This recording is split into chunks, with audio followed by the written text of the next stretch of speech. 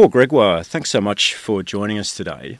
You wrote a very informative article recently for the Sydney Criminal Lawyers blog outlining the dangers of the Defence Amendment call out of the Australian Defence Force Bill 2018, which was recently introduced into Parliament. It was justified by Attorney General Christian Porter as necessary to the protection of Australian civilians from terrorist attack. Why then should we be concerned? Well, the Defence Call-Out Bill lowers the threshold of when state and territory authorities can request that the Governor-General sends out Australian Defence Force personnel to help deal with a civilian incident. So there are currently provisions in the Defence Act that allow state authorities to call on the troops only after they've exhausted all other options. But these new laws will allow them to be called out when it's considered ADF can simply enhance the state's ability to deal with the situation.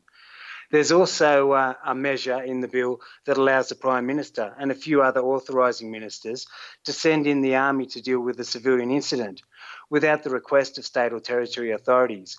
That's when Commonwealth interests are at stake. So the Attorney-General has stated that these measures are needed to counter terrorism. He's talked about the Paris attacks. He's talked about the Link Cafe siege. However, the laws don't only target terrorism.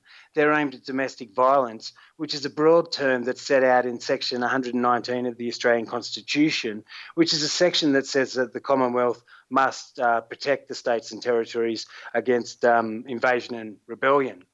But Minister Porter has already stated that these laws could be used to quell widespread rioting, but critics have also pointed out that peaceful protests and industrial actions could also come under the definition of domestic violence if they are, say, threatening Commonwealth interests. What does the legislation specifically say in terms of the circumstances in which troops could be mobilised on Australian streets? You've mentioned the possibility of quelling riots and so forth, and we know there are historical precedents for soldiers being used to break strikes.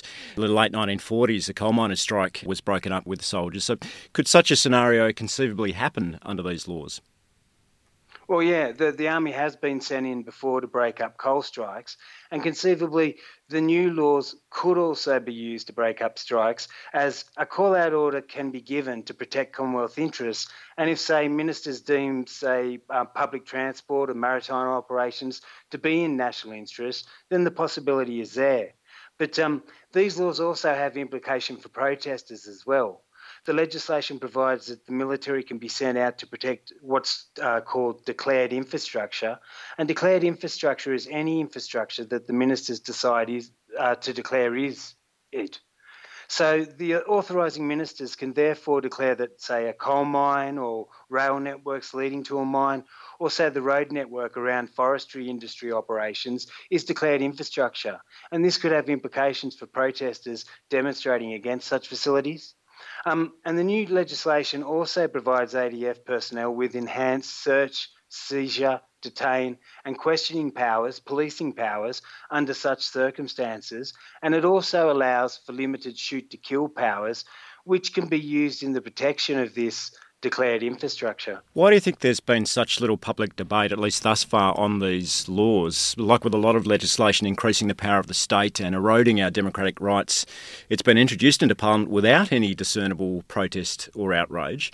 Are most people simply not paying attention, do you think? Or is it that the thought of soldiers being used to crush protests or strikes is too outlandish, perhaps, too unbelievable to most Australians?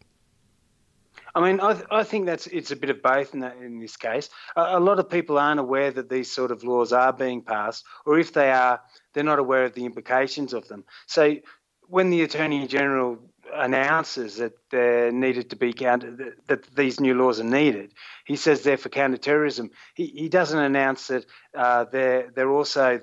they can also be used to quell a range of other civilian incidents. And a lot of people do switch off, I believe, when someone starts talking about the military being used against protesters and strikes as they find that inconceivable. However, the Army has been sent in to break up strikes before, and not just on one occasion. But the danger with these laws and the multitude of other laws that have been passed in the name of national security over the last 2 decades is that perhaps the current government won't apply them in that way.